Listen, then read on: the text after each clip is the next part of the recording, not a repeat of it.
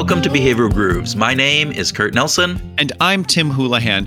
Thanks for joining us on this, our 135th episode. Yes, thanks for joining us. We want to start by telling you that Behavioral Grooves was recently named a Global Top 20 podcast in social science by Chartable. It seems like we are doing something right in our effort to expand the community of people interested in behavioral science, as our downloads in 2020 are up 82% over the same period in 2019. Yeah, that's great. We should also say that part of that is because we released more episodes in 2020 than we did during the same period in 2019. But our per episode downloads are up almost 50%, and that's a lot of growth. Yeah, so the episode growth is fantastic, and our subscriber base is growing, and we're really, really grateful for that. And by the way, we're still advertiser free. Yeah, and that means we can say whatever the hell we want because we don't have a sponsor trying to tell us how to run our show. Now, we'd say whatever the hell we want anyway, but if you would like to be a sponsor, we'd be happy to have that conversation with you. Okay, yeah. And our contact information is in the notes, yes, but there's an easier way of being able to help us out and to sponsor us, right? You don't have to sponsor an episode. You could just sponsor us in general. We are excited to announce that we just launched a Patreon campaign where you can donate to help us offset some of the hard costs of producing the show.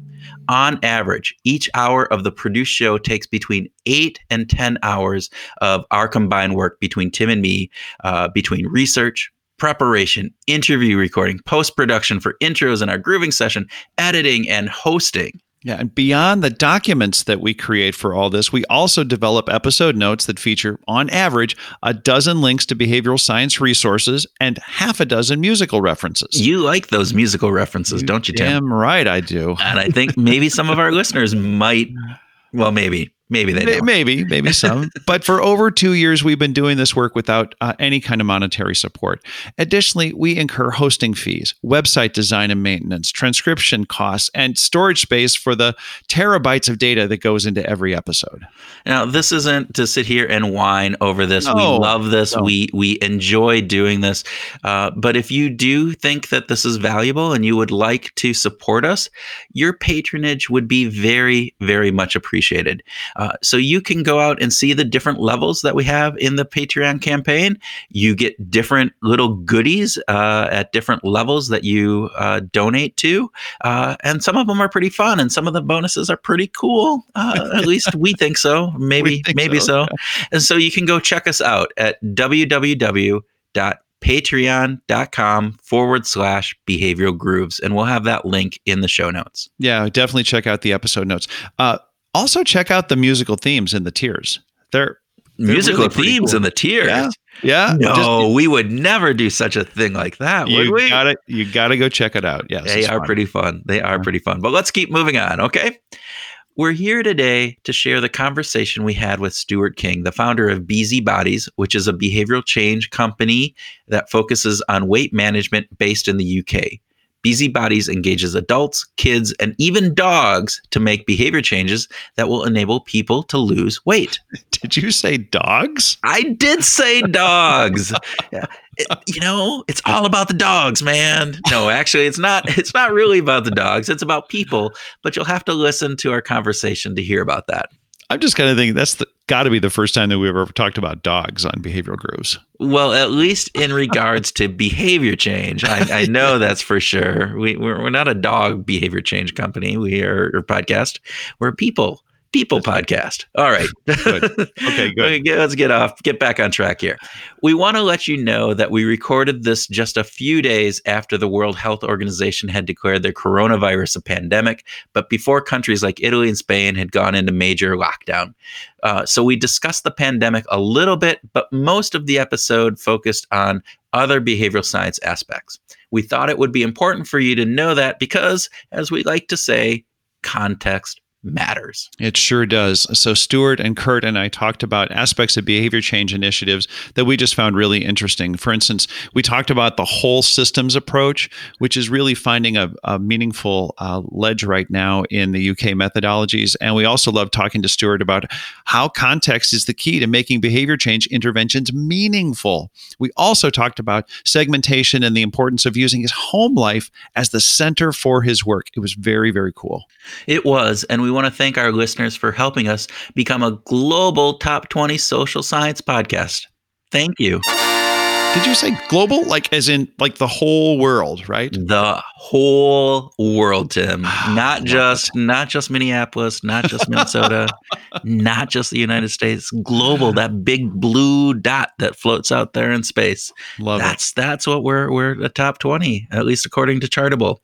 And if you'd like to share this top 20 podcast with a friend or a colleague or with your students, you can direct them to our website at www.behavioralgrooves.com or to Apple or Spotify or Stitcher or whatever other podcast thing that you listen to. We would appreciate that. That devolves pretty nicely. So thanks for listening.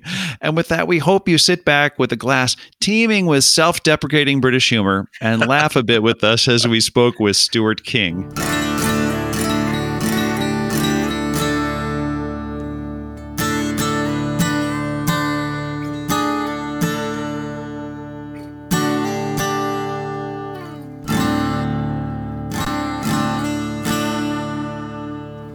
Stuart King, welcome to the Behavioral Grooves podcast. Hi, guys. I'm so excited to be here. All right. Oh, it's terrific to have you here. We are excited to have you here. So, as you know, if you've listened to this, we usually start with a speed round. So I think we'll start with that. Tim, you got the first question. Coffee or tea? Now, I'm a fan of the show, so I've been listening. It's both. Sorry, and it even goes further. Oh! I'm sorry. It's coffee in the mornings. Okay. Tea in the afternoon, especially if I'm dunking biscuits into it. But I want to blow your minds. If you haven't tried Lady Grey tea, get yourself some Lady Grey tea because that is that's the best. Lady Grey tea. Lady Grey. I know it sounds. Does that have bergamot? It does have some of that, but it's actually a citrusy finish. It's lovely. Is it? If my friends listen to this, which they probably won't, but if they do, then I'm going to get it now. That's it. I'm on it. I'm hoping that it's available in the States. So I will. Tea is mine as well. And so then I'm in a the tea evening, drinker. like you have morning coffee, tea in the afternoon, and then the evening. What's the evening? Is that beer? Is that wine? No. Is it I don't really drink in the week. I'll only drink if I'm going out somewhere or whatever. I don't just sit at home with a beer, sometimes. But really, just tea and squash juice, whatever. I'm pretty boring, really. Do you start your tea at tea time? No. No. No. Normally, I'll tell you when I'll go and make drinks when I'm procrastinating. When I'm supposed to be doing something important, I'll go and make some tea. I do the exact same tea. It's like, I should, but no, I'm kind of thirsty. What do I need? I need to go down and get some. Exactly. Yeah. All right. This is supposed to be a speed round. Round. We are not speedy at this at all. All right. So, bike or unicycle? I don't know who's saying unicycle. I mean, unicycles. And I'm not even saying bike. I'm saying tandem because actually a Trandem, which is a triple bike. I'll send you a picture of this, guys. And put it in your show notes. I rode from Land's End to John O'Groats on a triple bike. So 3 of us on one bike with 2 wheels. So I'm saying Trandem. Now that answer's never come up. Come on. I will probably guarantee that we could ask, bike, unicycle, Trandem, and nobody would ever pick. Well, actually, they might just because it was so unique that they go, that's interesting. All right. Yeah. Would you prefer to give up your laptop or your mobile phone for a year? I think I should give up my mobile phone, but I would give up my laptop. Wow! I like the normative piece there of what I should do versus what I would do. I think it's better for me. I spend so much time on my phone that I think it's better for me if I didn't have one. And I have tried that. I tried a behavioral experiment of getting rid of a phone and having a phone that had no data, no internet on it, so that it would stop distracting me from working. And how did that work? It worked. Well, I had to go through stages of the experiment for a start. I had to at first I thought I would just put my phone in the house because when I'm trying to write the book, I'm so easily distracted. I've got ADHD as well, so it's even worse. Like, I'm distracted at a moment's notice. And I bought I tried to do it without, and then I said, no. I run a company. People have got to be able to get hold of me. All this self-important rubbish. And then, so I bought a Nokia 3310, a classic. No data on it. So I said, right, anyone who needs to get hold of me can call me or text me. But in the end, that experiment didn't work because I think I just let it fail, quite willingly. I sort of like having my phone around. That's what I mean. I should get rid of my phone. And again, the speed round is not speedy, so I apologize for all of our listeners who are like, just get to the damn interview. Let's go. Slowest speed round we've ever had. Sorry.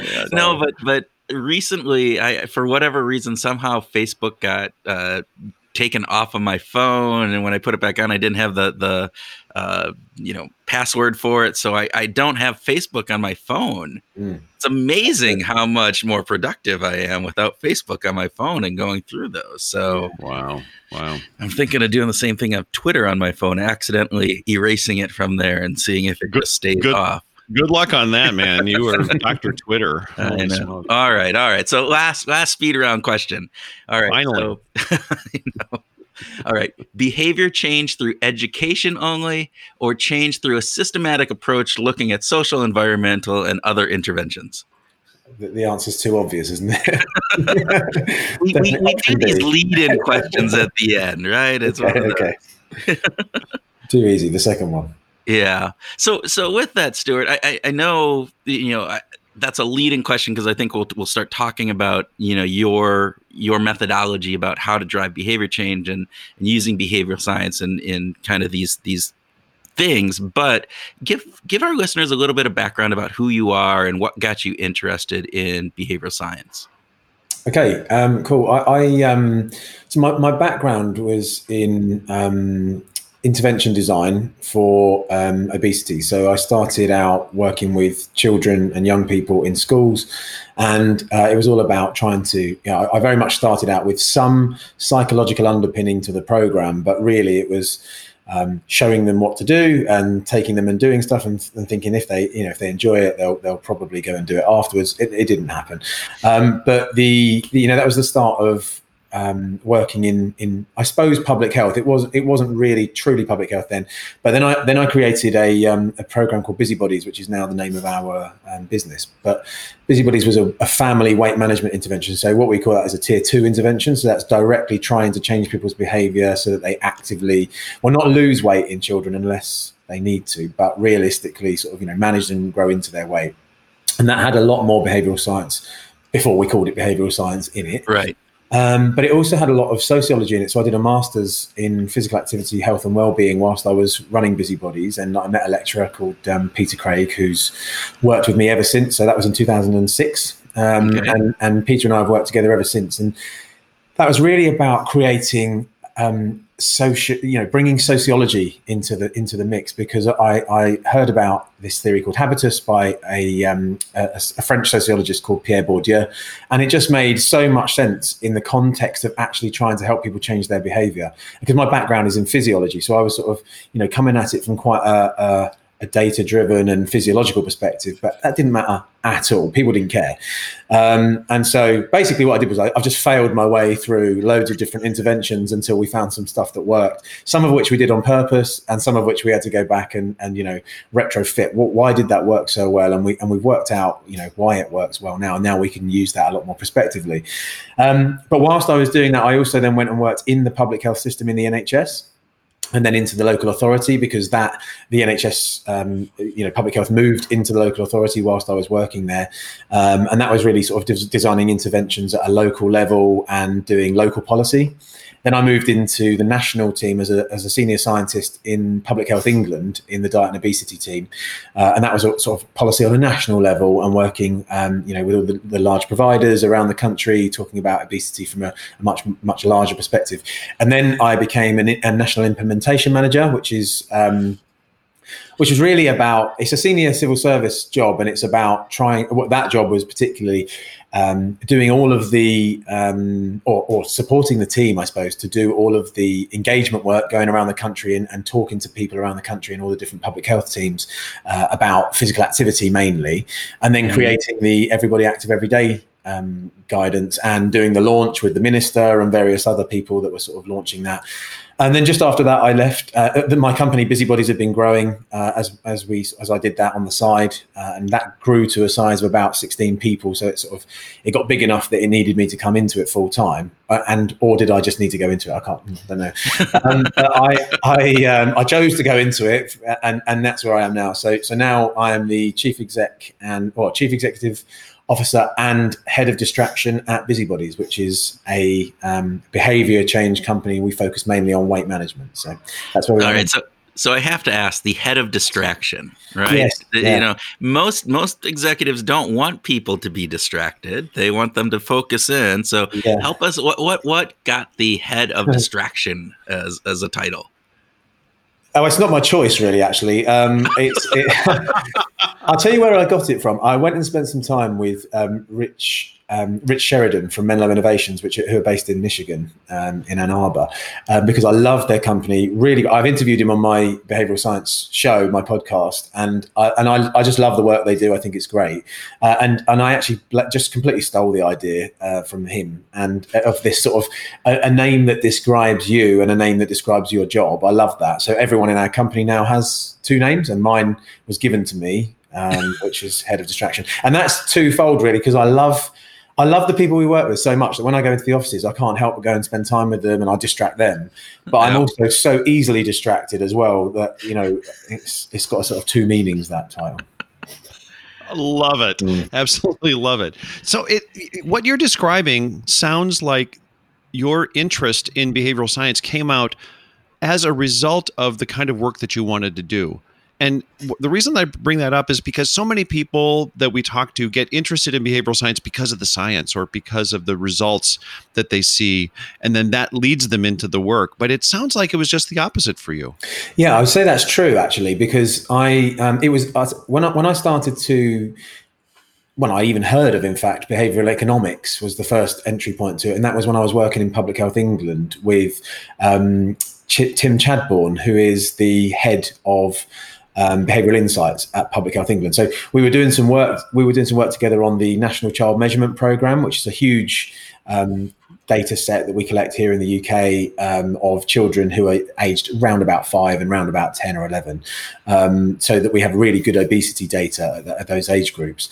And they were doing some framing and messaging experiments through, you know, how to get better uptake into interventions as a result. But at the scale that they were doing it, you know, it was huge. And I then got into behavioral economics through Dan Ariely, who I think is like a gateway drug into behavioral economics and stuff. Often is, yes. I just loved it. Yeah, all of the stuff that he's done, I really, really enjoyed it.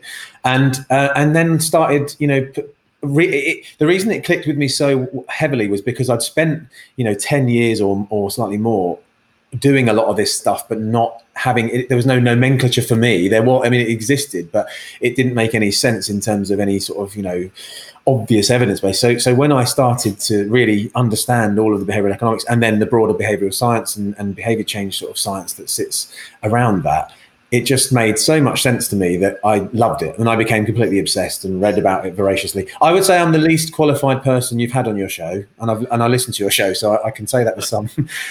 No, we have Tim on the show, so well, yeah, exactly. I'm on the show, Stuart. I know. All the time. We try, I'm the least. I've been trying to get every episode. That's I'm joking, Tim. I am joking. You know, for people, and I know I give Tim a hard time. It's all in jest. We appreciate that. So I want to ask you, Stuart, there's an interesting piece, because you seem like you've worked both on large scale policy initiatives that are broad across, you know, the UK, and yet your company is working more on individuals or family based interventions. Where do you see is there crossover in what you're doing in both of those arenas? Is it just a matter of scale, or are there actually very different interventions and processes that you go through in looking at that? it's a great question, Kurt, and I think the point is that you need both, because we're really sort of obsessed over here at the moment with whole systems approaches and defining what that means. So at what level of the system are we acting, and what is the most appropriate way to act at that level of the system? Yeah. But what I've always found is that there's a big mismatch between what national level government are doing, what local level government are doing, and what people experience on the ground. I've always found that. And it's always been my driving passion, is to try and bridge the gap between what I see people in their lived experience and everyday realities going through, and the type of change that they need, and what's going on at a national level. So even working at Public Health England, I was trying to describe what the hyper local experience is like for people, and where are we linking this up, and the other way around again. This is what people are experiencing. So what do we need to do across the system to be able to create change that actually works, and it complements the change, not sort of very often what people need is blocked by bureaucracy. So we need to try and link them up in a much better way. And that is starting to happen here, but it's still a big piece of work. And there's a lot of smart people working on it, not much smarter than me. I love that. You speak to something that's really near and dear to Kurt's and my heart, and that is starting with, when we look at behavior change, rather than thinking about, well, where do we want people to be, let's start with where they are. Yeah. And you seem to embody this. Let's just look at the feet on the ground. What's going on in the household? What's going on in the home? And work from there. So is that informing more of the work that you're doing today? It informs everything I always do, because if it doesn't, what's the point? That's my main sort of my thought process. And not everyone gets this. Fair enough. It's not for everyone. But everything I do is based around making that thing work at the level of the person. And so even my podcast that I started, not necessarily qualified to run a behavioral science podcast, but I seem to have done it. It works. But the whole aim was to, again, link up. There's lots of really smart people, academics, really great people in industry and in government, but how to make that really accessible for both professionals who haven't got a grounding in behavioral science, like myself, for example. So I'm basically doing it for myself. But also, why does that actually matter to anyone? Because if it doesn't land in the real world and make a positive impact on it, then it's got no value to me. And I just don't understand this notion of doing work for its own sake, or for doing academic stuff that doesn't have any meaning in the real world. It's just a real bugbear of mine.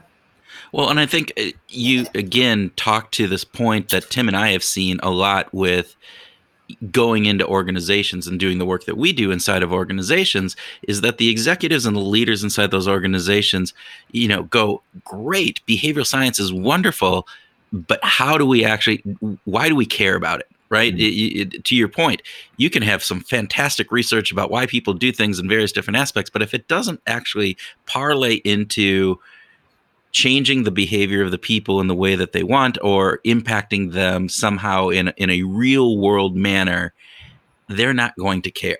And you have to be able to either translate that, because sometimes there is real world application. It's just that there's a miscommunication between the research speak and the real world talk that goes on.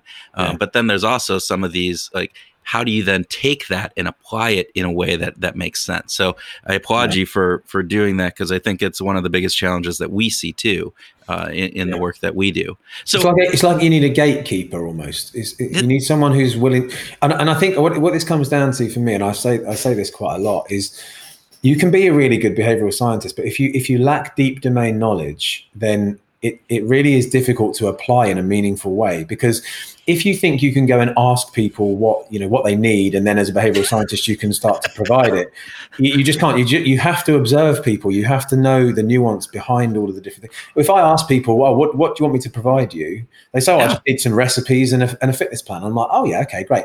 And we have to go along with that, because you've got to give people what they think they want. But at the same time, we're working at the level of things like interpersonal relationships, conflict resolution, that type of stuff, because those are the things that are going to ultimately be barriers to change. And so we try and upskill people in those types of things, because that's actually what matters in the real world. I couldn't have said it better. I think that is key, and not only just in what you're doing, but it's also in I think anybody that is utilizing behavioral science in any arena where they're trying to apply it. That is so true. So, yeah. In your world, what do you think are the biggest factors that prevent people from sustaining behavior change? That's a small and easy question to answer, Tim. just one or two people. That was sarcasm, I believe. I tell you what, I can. This is probably moving on to an area that we would have covered anyway. But the best way I can describe it is that, and this is from reading papers, reading government guidance, speaking to behavioral scientists, speaking to sociologists, and working with thousands of people over the years. Right. Everything boils down to these three. This is the sort of content of my book here in a very small way. But everything boils down to three universal truths for me. And the first one is that people aren't as rational as they like to think. And I don't need to make that point to you guys or to people who listen to this show, I'm sure. But we don't just tell people that, we show them that. So we do experiments with them so that they feel, they have a visceral sort of feeling of having been fooled or duped or manipulated in some way. And all we do is we do live experiments that what I've taken from Dan Ariely's books. And I just run that on them. And it's a different thing being told something than actually feeling the shock of, oh God, I was manipulated into this. So we just do like an anchoring experiment and we do some choice architecture stuff. It's actually a lot of fun. And then the second universal truth is that there are two selves. There's a planning self and a doing self. And the planning self is the very rational one that makes all these different, plans about how they're going to lose weight or how they're going to get up early and go to the gym or whatever, all these different plans that people make. And then there's the lived experience or the doing self. And if you like, this is sort of the sort of Daniel Kahneman's System 1, System 2 stuff built up into this. And when you have the doing self is the person who's running late because they have to stay late at work, or their kid's just been sick on the carpet and they've got to sort that out and they now can't do what they wanted to do. They can't get to the gym or whatever.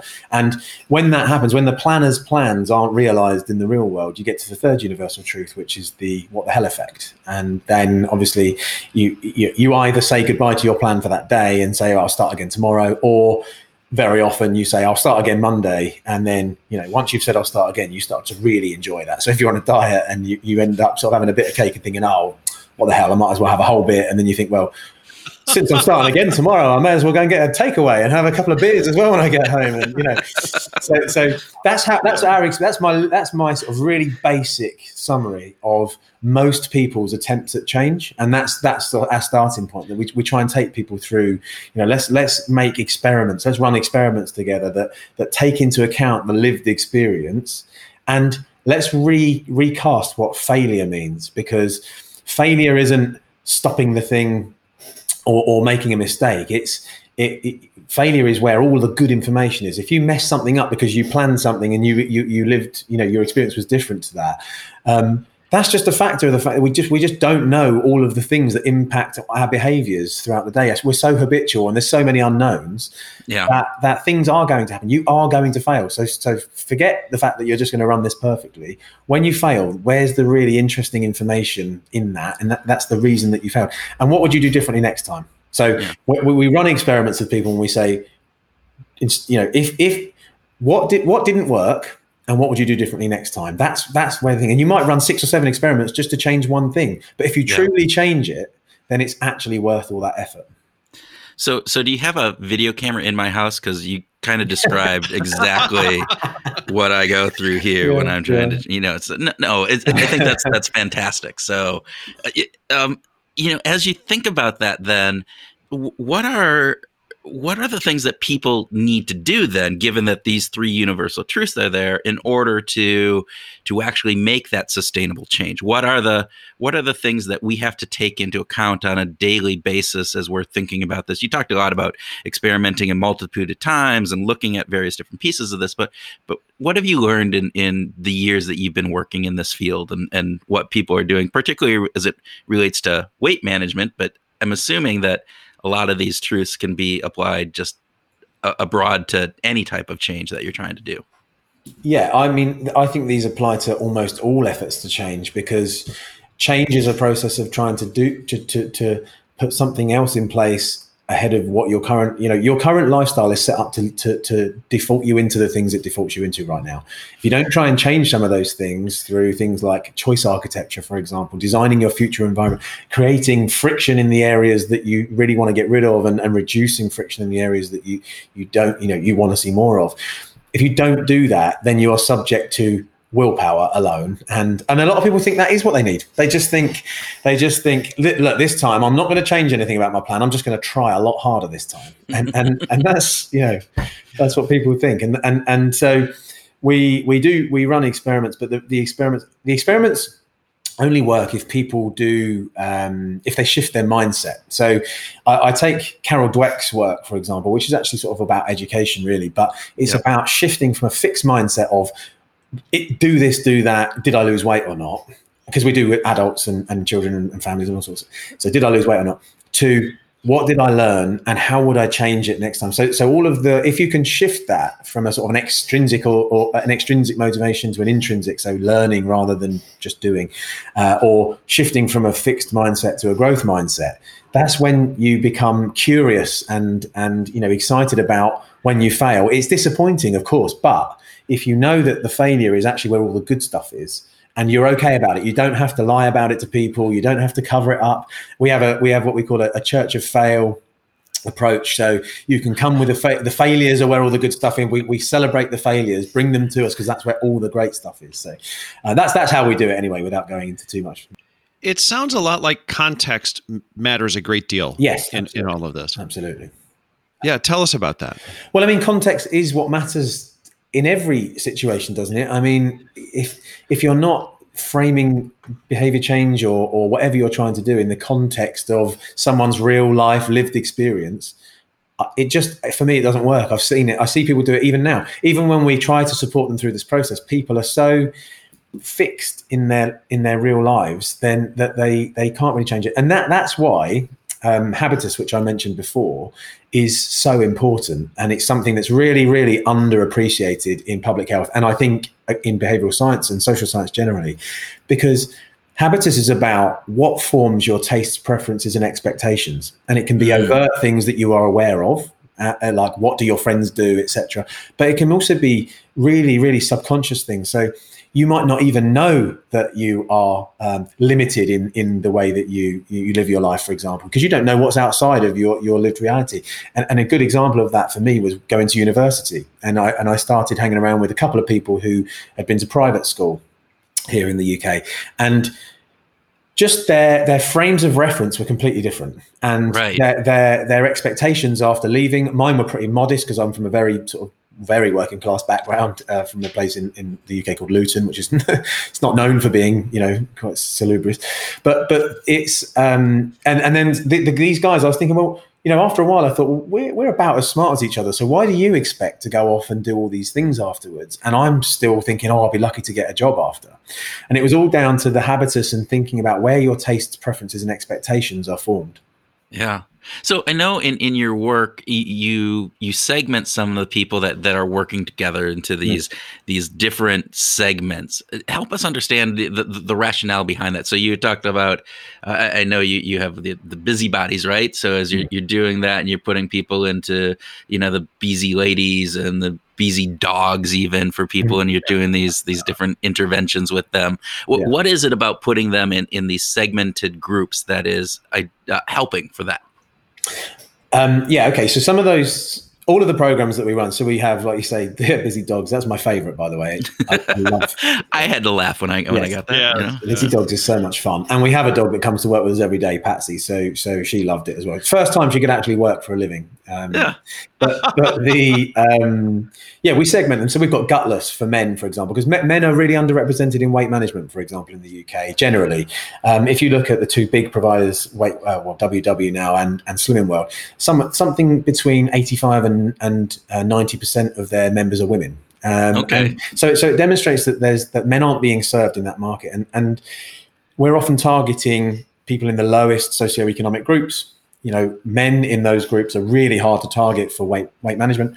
So we created Gutless, for example, because it had, we used, evidence and guidance to be able to do that. But it essentially has a sciencey feel for it. We made it feel sciencey for men. And we said it was about fitness and about, health and weight. All of those things are in there. But we do a fitness test at the beginning, which we don't do on any of our other ones because men love data. And then we did a sort of a much more comedy driven sort of, advertising campaign. So we had our fat men are gutless and oi fat blokes, advertising. It's actually a read between the lines campaign. So it said oi, then are you a man who's has a bit of extra fat, something else, and then blokes at the end. So it was tongue in cheek, but that's the type of stuff that blokes really loved. And when they came on, it was my favorite thing to deliver at the time because dogs didn't exist then, because I spent my career making all this stuff, family friendly and working with lots of women and over the years. But with the guys, you could just give it to them straight. You could, it was all jokes. Everyone was taking the mickey out of each other the whole time. It was all banter and camaraderie. It was just a lot of fun. And men's mental health is something that comes up a lot in that service, and it's not something that they find an outlet for very easily. Particularly, it's getting better now, but certainly a few years ago when we started Gutless, and so we were having people with PTSD come through the services, and our way of supporting people is completely holistic. So we'll signpost and handhold and refer people into other services, and we're often helping people get support for the right benefits or getting better employment opportunity, for example. We know that being employed is one of the biggest predictors of public health, of your health. So if we could support someone to do that, then we absolutely would do that. But your question was about segmentation. But the segmentation matters. You can't get blokes to come to a generic program, so we segment them, and you can't. And then women said, we want a no nonsense Gutless style program for girls. So we started, for girls, for women. So we started Busy Ladies, and then Dogs was more of a passion project. That one wasn't driven by anything other than someone saying it as a joke and me taking it seriously in a meeting, and then becoming completely obsessed with it and saying, okay, you and I are going to work on this. Yeah. but it's not a dog weight loss clinic though, right? It's for people with dogs. It's for people with dogs. And I'll tell you the reason why, because people with dogs are a pre-made tribe. If you're a dog lover, and I am, you walk down the street, you see a dog and you smile at it, you say hello to the other person who's walking their dog, you talk to them in the street and all that type of stuff, which is not the done thing in England, by the way. We don't talk to people in the street. But then what we hypothesized was that if you bring dog lovers together, they've got a buddy to come with, so there's a sort of social buffer there. And for people who otherwise wouldn't want to go to a group, we do dog agility, and everyone will spend money and do things for their dog that they probably wouldn't for themselves. And so they come along to the group. They know they're going to be with people who they sort of get or who get them because they're doggy people. All the behavior change stuff is exactly the same. We just do it with 8 or 10 dogs in the room, which is, how much fun is that? Until they all start barking at something and then it goes wild. But it's all fun.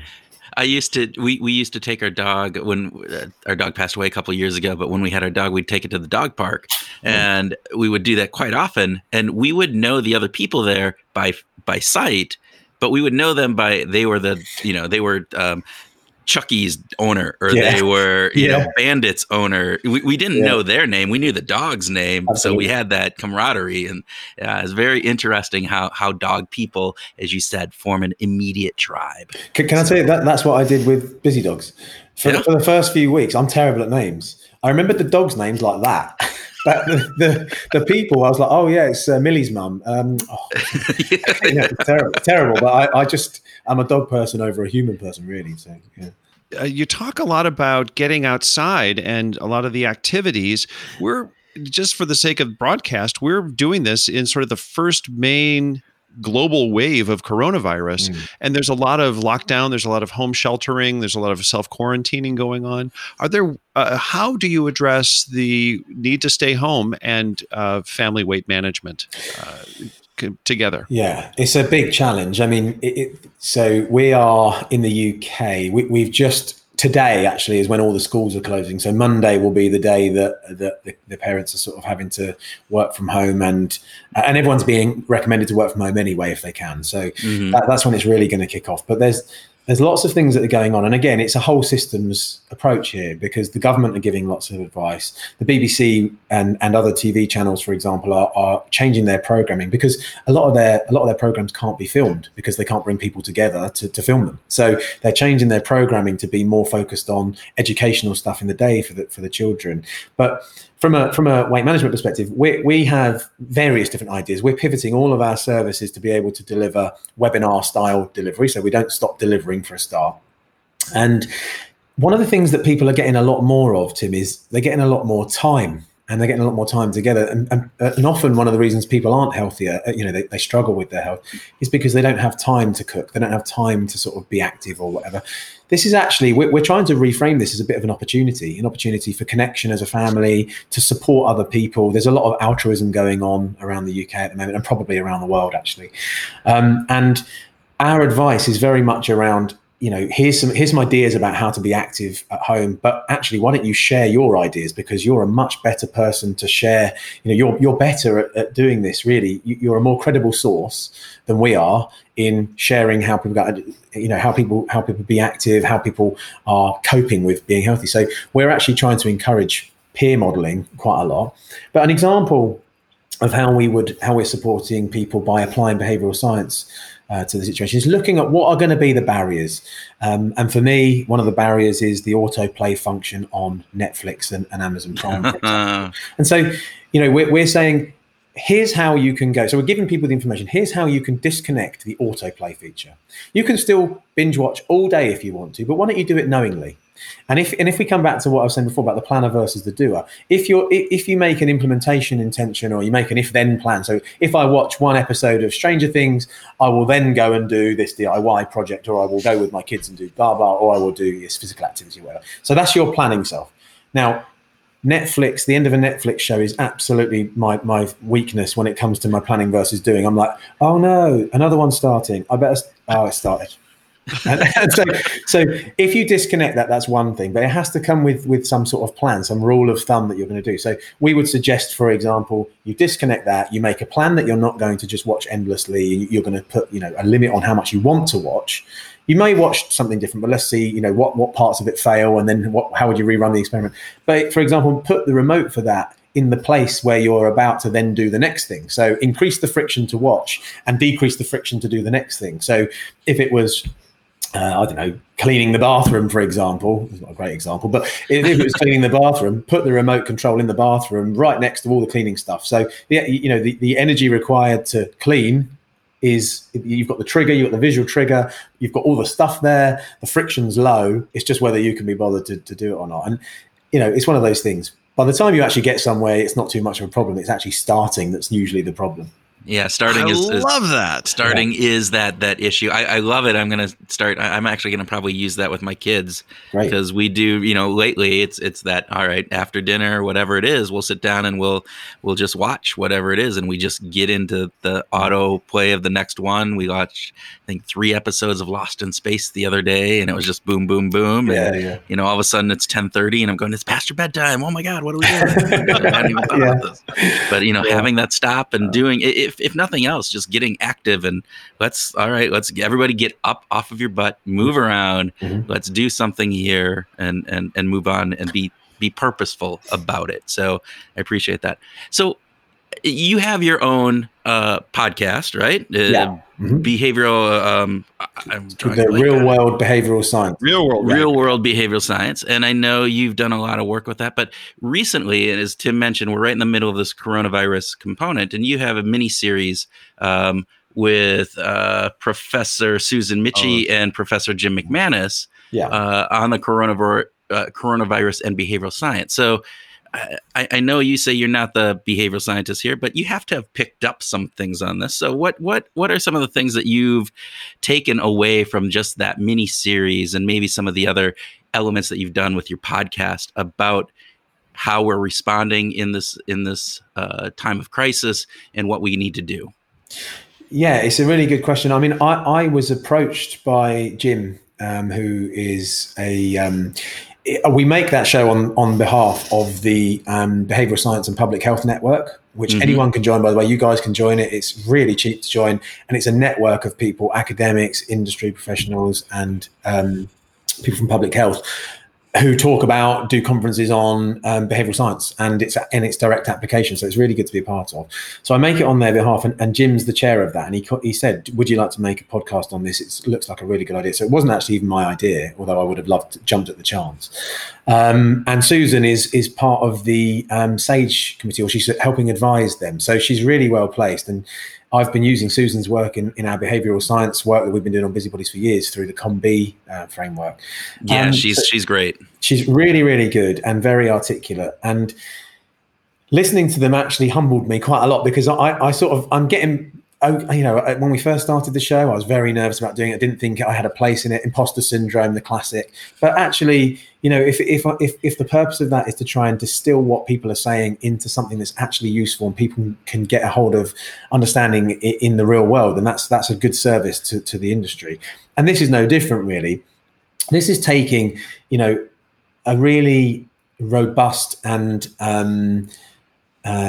direct look at how can you actually do. It's really for professionals, but it's like, how can you support people that you're working with to take effective action during this really crucial time, because people without the information that people weren't getting the information that they wanted from government, etc., and they started to panic, and panic buying and all that type of stuff came up. So the advice was really simple. It was about it started out that when a few weeks ago, it's only a few weeks ago, it feels like a couple of months ago. I know, doesn't it? Yeah, I know. A few weeks ago, we were talking mainly about how to make sure you wash your hands and all the different strategic ways you can do that, how to decrease the friction for people and increase social cues and all that type of stuff. And now we're into much more about preparing for isolation. So, things like, if it's easy to become quite depressed during a period of isolation, especially if you live alone. But if you know that that's coming, then you can attribute the isolation, the feelings of isolation, to the fact that it's about this period in time, not about your general state. It's not about your general mental health. It's a period in time that will come out the end of. And things like self-isolating, we're not being mandated to do that like they are in France and in Spain at the moment. They're being fined if they go out into the streets for any purpose other than picking up medicines or food. Whereas we're not being forced to do that. We're being asked to do that and implored to do that by medical professionals, because what the government are trying to do here is they're trying to bring people on the journey, and then eventually, if they need to, they've got that level of additional sort of legal ramifications, but they don't feel like they need to use that right now, but they may well do. And what we're trying to do is frame it in a way of saying, you're doing this for other people. You will probably be fine when and if you get the virus. But the fact is, we're trying to stop it getting to those people in more vulnerable situations. So Susan said the term "wash your hands for your gran," which I'm not saying is the best marketing slogan, but it's something. It's something. It's a start. So it has that sing-songy kind of lyrical aspect of it, which makes it easier to remember. Yep. Which makes it easier to remember and do. That aspect of it, I think, is really interesting. And I want to go back, in the 3 truths that you talked about those 2 selves. So you have this planning self that can plan for all of these isolation things, but then there's actually the lived self in those times. And as good as we can plan, we can't always plan for all of the contingencies and the unexpected emotions that are going to come. So I can see that being a positive, but also there's also that danger of wow, this is really different than I thought it was going to be, and I planned, not to have. I didn't anticipate what was going to actually occur in this situation. Yeah, no, I think you're right. Yeah. And I think it's got a marketing problem as well, because we're calling it social distancing. What we should call it is physical distancing. Because well said. Yeah, social distancing makes it sound like everyone's going to be on their own, but really, what you see loads of people are finding really creative ways. I'd say people are contacting more people now than they were before they had to socially distance. I would have called it physical distancing, because I think the branding is better. Yeah, I agree. I think just the framing of that, it implies that it's social and we should stay apart, when really it's really about being that physical, making sure that you're far enough away from the other person that the virus itself can't do that. Yeah. But today is really different than what it would have been even 20 years ago in that manner. I mean, we could have picked up the phone and called people 20 years ago, maybe traded emails with them. But the idea that we are so interconnected right now. I mean, what we're doing right now, you're in England, Tim's in his office, I'm in mine. We're conducting this interview. We have, video here that we're seeing each other. We're able to talk with that. You have all of those services that are out there. I know my son, he's 14, and I sit there and I go, how's his life actually going to change? Because the way he gathers with his friends, even in normal times, is sitting in his room, playing a video game and they're all on the phone chatting and yelling at each other as they're playing Minecraft, right? And I'm going, maybe they're really well suited for it. Well, I mean, jokes aside, that is true. I mean, I saw an article that I thought was going this way to say children, or young people are perfectly adapted to this. They do all of their socializing online anyway. So let's just encourage them to game a bit more. Now that isn't what we're doing, because we want them to be active and we want them to do other things. But actually, where that article went was that there's a game called I think Plague or something like that, where they can actually run a plague and see what happens with it. So they understand it better. But I thought actually, my version of where I thought this was going was actually much more useful to understand, how to get them to stop potentially spreading any virus. So yes, it is definitely an interesting time. I mean, we just did a virtual dance class with one of our ladies at work is a Zumba teacher, and we just did a virtual dance class. So, I mean, I was terrible at it, but But I think, again, to that degree, right, we can do some of those things, particularly being active on this. I know my wife's cousin is a Pilates teacher, and she's been doing Facebook Live, sessions, so people can just do some of these things and get people moving. And I know there's been yoga instructors who've done the same thing. So, there's a bright side to some of this, is that we don't necessarily have to be socially isolated, even though we have to be physically isolated. And I think that's something that we need to really, again, frame in the appropriate manner so that people aren't going there. We had a video cast choir, about something like 50 people all online at once doing a choir and recording that. I mean, it's fantastic. Oh, Tim, that leads right into. Absolutely, Stuart. You've opened a can of worms there. Yeah, I'm sure. What can people do with music to stay active at home in these times? That's a really good question. I mean, the obvious one is dance. It's particularly for people who love dance. This is not a problem for them. They can do it on video cast with their friends if they want to do that. They could just do it with their family. It's not something I would do, but I do. But I do play the guitar badly. I've heard you play. I've heard you play the guitar, Tim. So I'm not going to say anything about it. In fact, I'm hoping that you might cut this bit out. But I do, and I go and have a little sing song and play the guitar, and I. It's like a little escape. It's a good mental, because it's about physical activity, but it's also about having things that stimulate you mentally and that calm you and that are good for your mental health. So anything like that could be great. Yeah. What's on your playlist right now? That's a good question. I'm listening to a guy called Stephen Fretwell at the moment, who's a northern singer. I mean, he hasn't had an album out, I don't think, for over a decade, I shouldn't think, but I really like it. It's quite dour northern tone he's got, but it's really, really enjoyable. I love that. I mean, I'm pretty eclectic. I'll listen to anything, really. And to be quite honest, I think most of the time I listen to books or podcasts at the minute, because I find that I just can't get enough of, if I'm doing something where I'm doing something else and I've got headphones in and I can be learning something. I'm such a dork now. I just constantly want to be learning something. I feel like it's almost a wasted opportunity. So where music used to be a big part of my life, now it's more, I'll play music, I'll sing and whatever every once in a while. But really, I listen and listen and read more books and podcasts. I know that's really boring, isn't it? No, that sounds very real, actually. But when you talked about being ADD. If you're trying to write or you're trying to work, you're trying to get something done, do you like to listen to music then? I do. However, I can only listen to, I listen to two things if I'm working. And so like when I'm writing the book, for example, I will, or if I'm, because of this head of distraction thing, I've run experiments myself. I have a little sign that I put up that says, I'm not ignoring you. I've got really noise cancelling headphones. So I've bought expensive noise cancelling headphones so that I can't even be slightly distracted by things going on around me if I'm in an office. But I listen to two things. I either listen to Rachmaninoff, played by an amazing pianist called Valentina Lisitsa,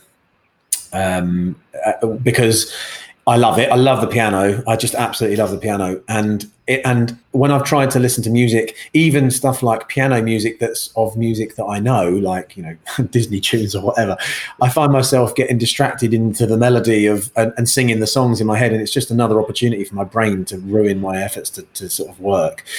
And the other thing I listen to is just white noise. So I listen to Rain and Thunderstorms, which is wow. Yeah. It's just white noise is really good for me. So I go with that. Why does Rachmaninoff work? Well, I mean, other stuff probably would too. I just love that Rachmaninoff. The piano is just so beautiful, and it's got such a lot of different facets to it. So it's got really fast and furious, and some of the most impressive looking playing I've ever seen. And then it's also got really really soft and tender bits. I just really love it. I mean, I like most things, like I say, but if it's for work, piano music and Craig Armstrong actually as well. He's really good, a much more contemporary artist, but he's good. Just piano on its own, no words. Can't have words in it because that will definitely distract me. Yeah. Wow. But piano on its own is okay. You can listen to piano and write or emails or do something like that without risk. Yeah. Okay. Absolutely. Interesting. Well, Stuart, thank you so much. This has been, I think. Wait, Kurt, wait. I want to talk about Tim. I've been listening. What I didn't mention was that I have been listening this week to Tim's work because What have you been listening? What which ones? I listened to all of the ones that are on your. I wish I'd got it up now. I listened to all of the songs that you had on. I think it must be on SoundCloud. SoundCloud. SoundCloud. Yeah. And then I watched some videos of you as well, gigging as well. I don't think this comes up enough, actually. I think this is enough. No, I think some more. I think you should sing something, Tim. Yeah. Oh God! Don't you think so, Kurt? Have you got time for that? I think so. Oh, look, we're out of time. Oh no, what a shame. I think we're gonna have to throw Tim's music in at the end of this. We'll just have to have him play. And if you didn't know Tim had loads of music out, go and Google it, listen to it. It's really good country music. There you go, Tim. There's a plug for you.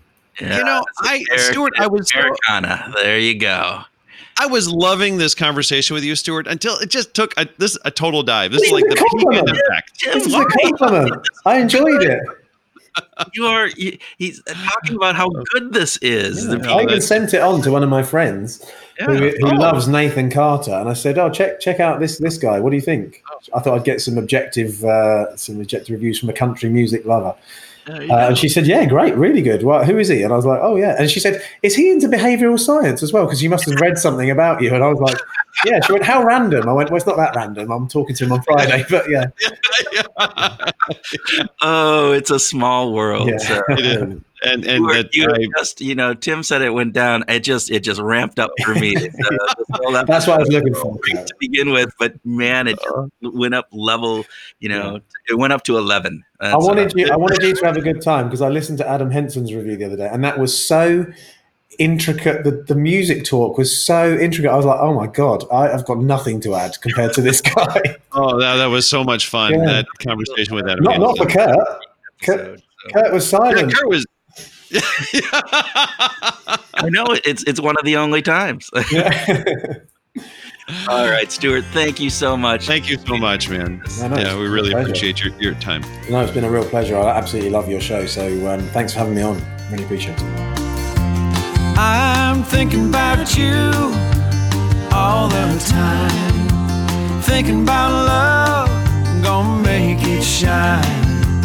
Thinking how time gonna change our life. Thinking about you, baby, all the time. Welcome to our grooving session where Tim and I sit back and we groove on topics that were inspired by our conversation with Stuart and whatever else comes into our dog riddled what the hell minds.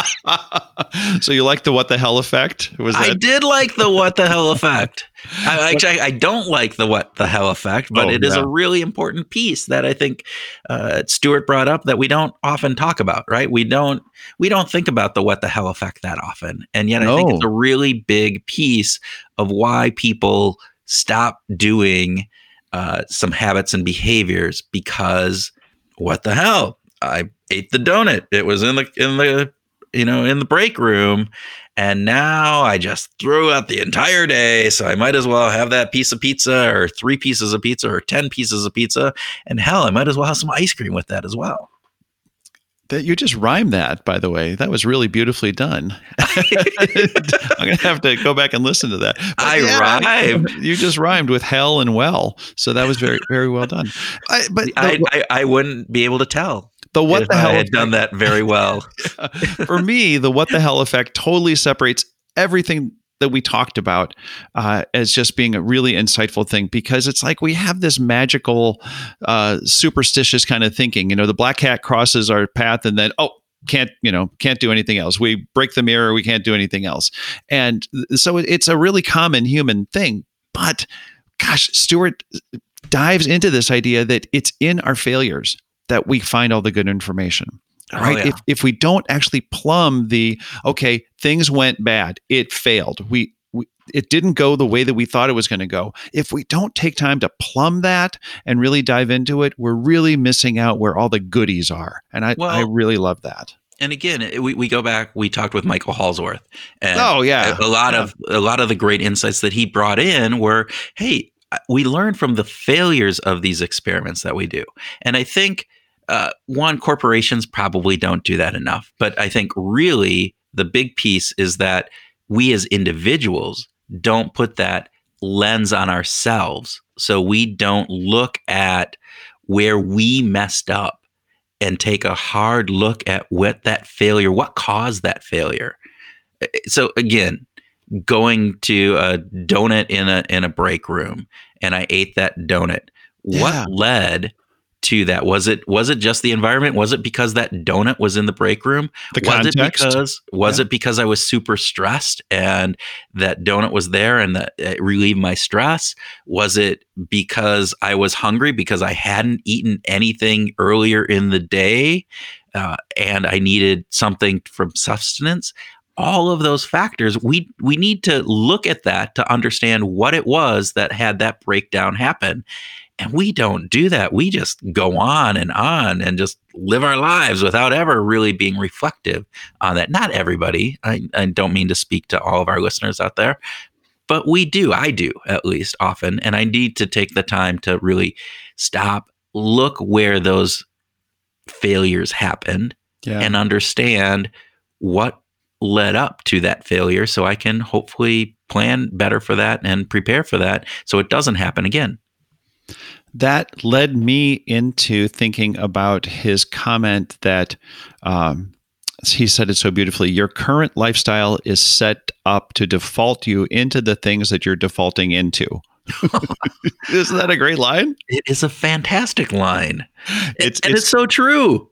Yeah, right? Yeah. It's homological, right? So that when we use a word to define, the word, we use the same word. That's homological, which is great as far as I'm concerned. I don't see a problem with that here. That was a big word.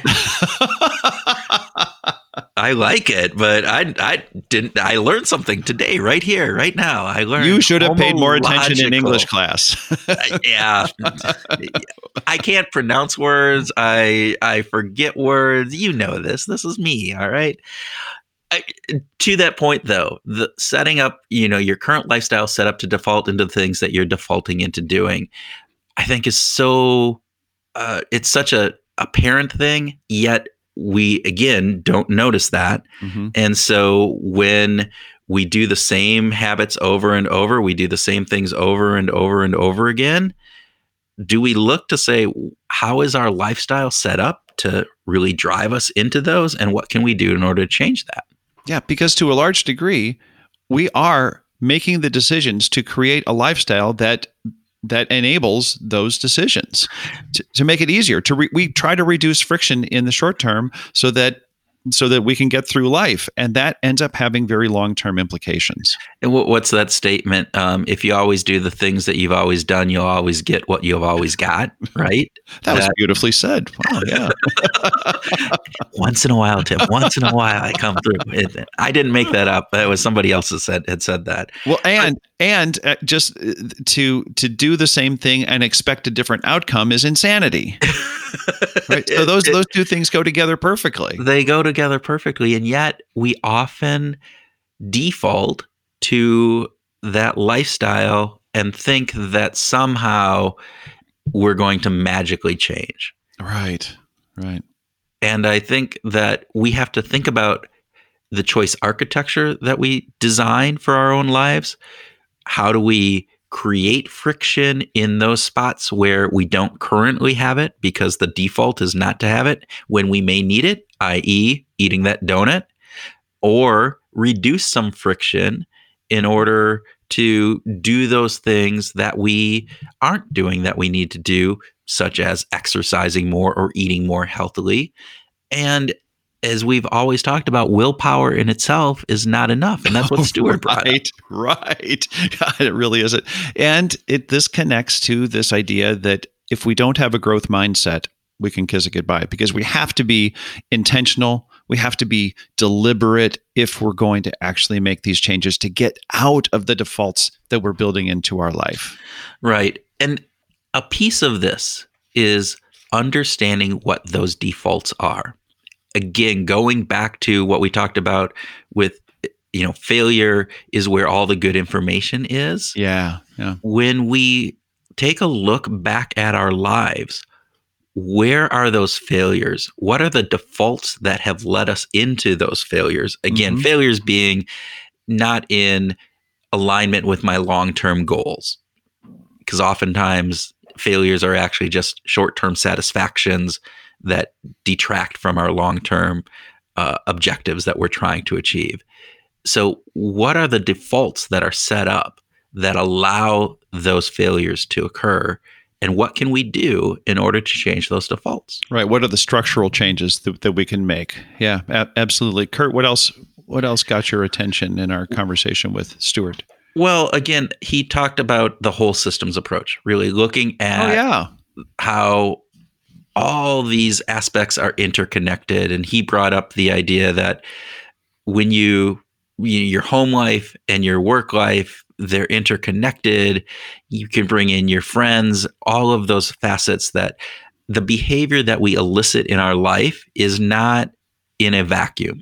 It is in part determined by our emotional and social responses that we have with these other aspects within our lives. So if you're a corporation and you're trying to change the behavior of your employees, to discount or to disregard the impact that somebody's home life has on that behavior change initiative is a little bit foolhardy. It's a little bit of Pollyanna thinking. Yes, you can probably trudge through and do different pieces and you'll get some behavior change, but you can leverage that behavior change much more if you understand this whole systems approach. What are the social influencers that people are listening to? What's going on in people's home life? What's going on in the society as a whole? All of those factors come into play into how we are responding to initiatives and changes that are going to take place within an organization. Yeah, so we're trying to decouple things that seem to naturally go together. And I think that before the Industrial Revolution, we had economies that were built on people working their work and home life being very closely integrated. The farmer walks outside of his or her house and there's the fields. The blacksmith used to walk out of their house into the forge because it was all connected. That home and work life were almost seamlessly integrated. And the Industrial Revolution comes along, and now we say, no, you're going to get up, you're going to leave your home, and you're going to go to work, you're going to go and do this job, and then you're going to come home. And that's trying to change something that evolutionarily is built into our DNA. That's going to be hard to decouple. So there's a part of me that asks, why are we trying so hard to decouple work and life when it might just be better for us to look from a systems approach, just look at it holistically? Yeah. And when you think about how we respond, our emotional response is still an emotional response, whether it's work, whether it's our family, whether it's friends. If we get pissed off, we get pissed off. If we get happy, we're happy. Those are not the emotional responses that we have are not dependent upon the situation that we're in. We are responding from an emotional core that we have as an individual. And to say that it's different, we have to put in system 2 thinking in order to overcome that. We have to really be, conscious about the way we're responding. And some people probably do that in a work situation. We don't respond with our initial, we hold back, which actually can be, detrimental, as we've talked with Liz Fosseline about emotions at work. So given all of that, I think this whole systems idea is really important, and one that we should be thinking about ourselves as we're going through our day-to-day life. And even as we talked about that, the defaults that were set up, what are the defaults that are set up within this whole system? Yeah, they make a difference. I also liked when we started talking about tips on how to kind of get through life, and I think you would agree that one of the best tips was to stop the autoplay function on Netflix. Right? And I have not done that, and I fell into the whole thing. I was telling you a little bit earlier. I watched. God, I can't even. And this is the bad part, right? Because it was on autoplay.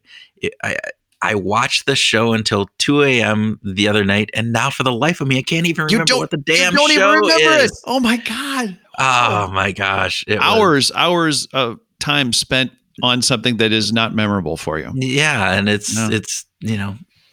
because the auto play on Netflix was set up and counted down 3, 2, 1, boom, next episode. There it is. And all right.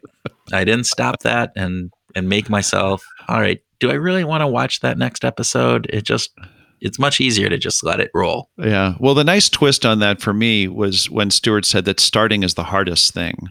And what Netflix has done is reduced all the friction when it comes to starting. They made it really, really easy just to keep going and not have a start. And that makes me think about what are the things we've talked about habits. Katie Milkman had a great discussion with her about habits and if and then statements. And if we can reduce the friction in starting that next thing, we can make better habits. We could do a tiny habit like BJ Fogg, where every time he goes to the bathroom, he does a push-up. That's just part of it. And that's a really great way of reducing the start friction. But sometimes we want to add friction in the case of a Netflix where it's a behavior that we don't want. And so if that start friction has been reduced, then we're more likely to fall into that bad habit. Yeah. So we have to look at our lives again, looking at that default setting that we have, and what are those things where we should be adding friction in, and where are those things that we should be taking friction out in order to improve our long-term health, mental sanctity, our overall social interconnections with others? What are those? How can you design your life to get the most out of it in the best possible way? Absolutely. I got a musical question for you. Oh, I am so ready? Yeah. Excited? No, just go. Well, when we were with Stuart, we talked about how music can be stimulating and calming. Yeah. Right. We've talked a lot about how music can be priming, but I wanted to ask you specifically about how do you use music to calm or stimulate? What are the musical primes that you use to prime or create calming or stimulating environments? Yeah, I think music has a big impact on the emotional state that we're in. We've talked about this. You know this all the time.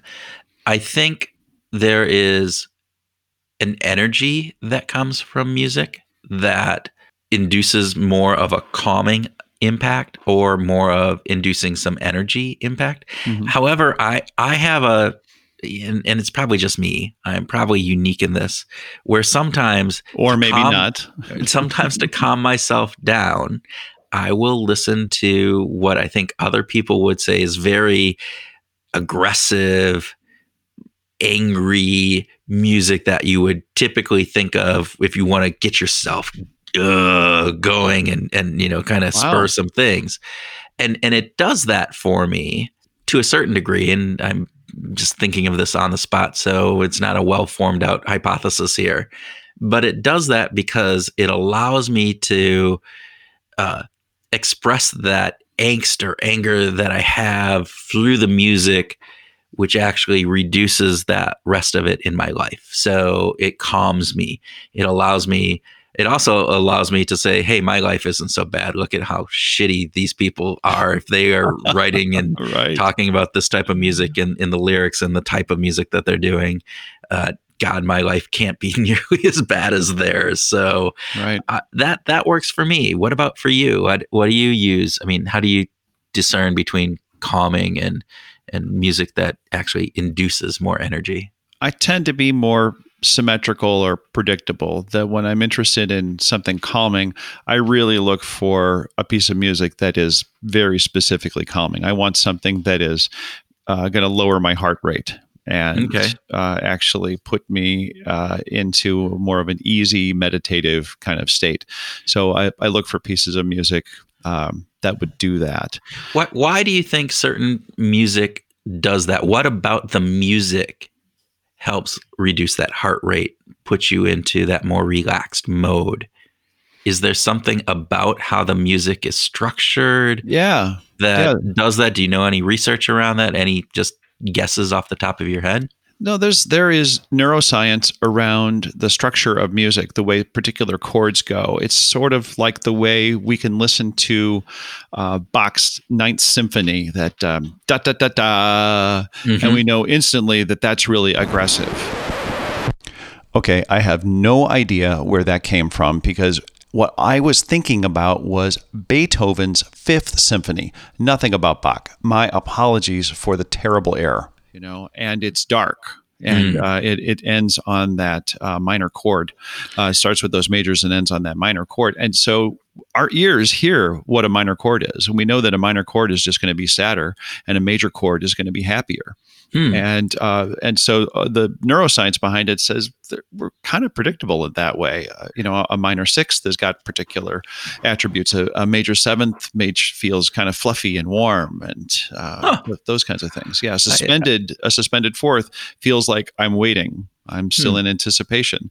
So there are all those aspects, and those are linked to neuroscience.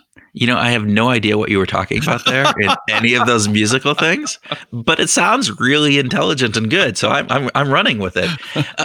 I do have one more question on this. So, and I'm kind of joking. I actually don't have any idea what an extended fourth is, but that's okay. Suspended fourth. Suspended fourth. See, I can't even get the name right. But do you think there's an aspect of this that goes back to some part of our evolutionary makeup, right? That in nature are soothing sounds like waves on a beach, rustle of a soft breeze. Are they different tonal things than a crunch of a potential predator coming up on us, or a growl, or different pieces? I don't know. I mean, any thoughts on that? I don't have a particular fixed perspective on that, but I've read research that says the way that humans relate to chords and sounds comes from nature, mostly from birds. Oh. Yeah, because there's something very tonal and sonic about those. And we can hear happy sounds in birds and sad sounds in birds. And we know that. So, that we've come to recognize, when we hear that bird sound, that's actually a happy sound. Or when we hear that bird sound, that other one, that's a very sad one. But that said, I don't know if that is the case. I don't think that that's proven, so to speak. That's theoretical at this point. Okay. Well, very, very cool. See, where we go with behavioral grooves, we go on the weirdest rabbit holes, all the time. Yes, we do. It's what's fun about this. And that's why we should thank our listeners for listening to all of this. If they've actually listened this long into this and didn't turn it off, 15 minutes ago when we started our grooving session, because, we're the boring part of this. I know. Well, all right. But stay tuned for our bonus track. That's coming up in just a sec. This is Tim with our bonus track for the episode with our guest, Stuart King. Our conversation with Stuart focused mainly on the key elements that are necessary to making applications of behavior change successful, like the way the whole systems approach is being promoted in the UK to change eating and exercise habits at local levels, not through edicts and policies at the national level. And for those who aren't familiar, the whole system thinking tries to understand how things are related and how they influence one another with a whole system. Stuart is a big believer in this approach and sees how many aspects of the system play a role in the fight against obesity. We also discuss Pierre Bourdieu's habitus concept, which is built on the key ways that individuals perceive the social world around them and how they respond to it. Linked to that were some comments about Carol Dweck's growth mindset and how behavior change is dead in the water without it. Lastly, Stuart brought up the important role that defaults play in our lives. He went so far as to say something like, your current lifestyle is set up to default you into the things that you're defaulting into. And it may seem a bit homological to use that word to define the very thing that you're defining, but we get it. The lives we live are based on decisions that we've made to reduce friction in the short term, but may not actually contribute to our well-being in the long run. Our brains prefer running on defaults, but the defaults we've created may not be good for us.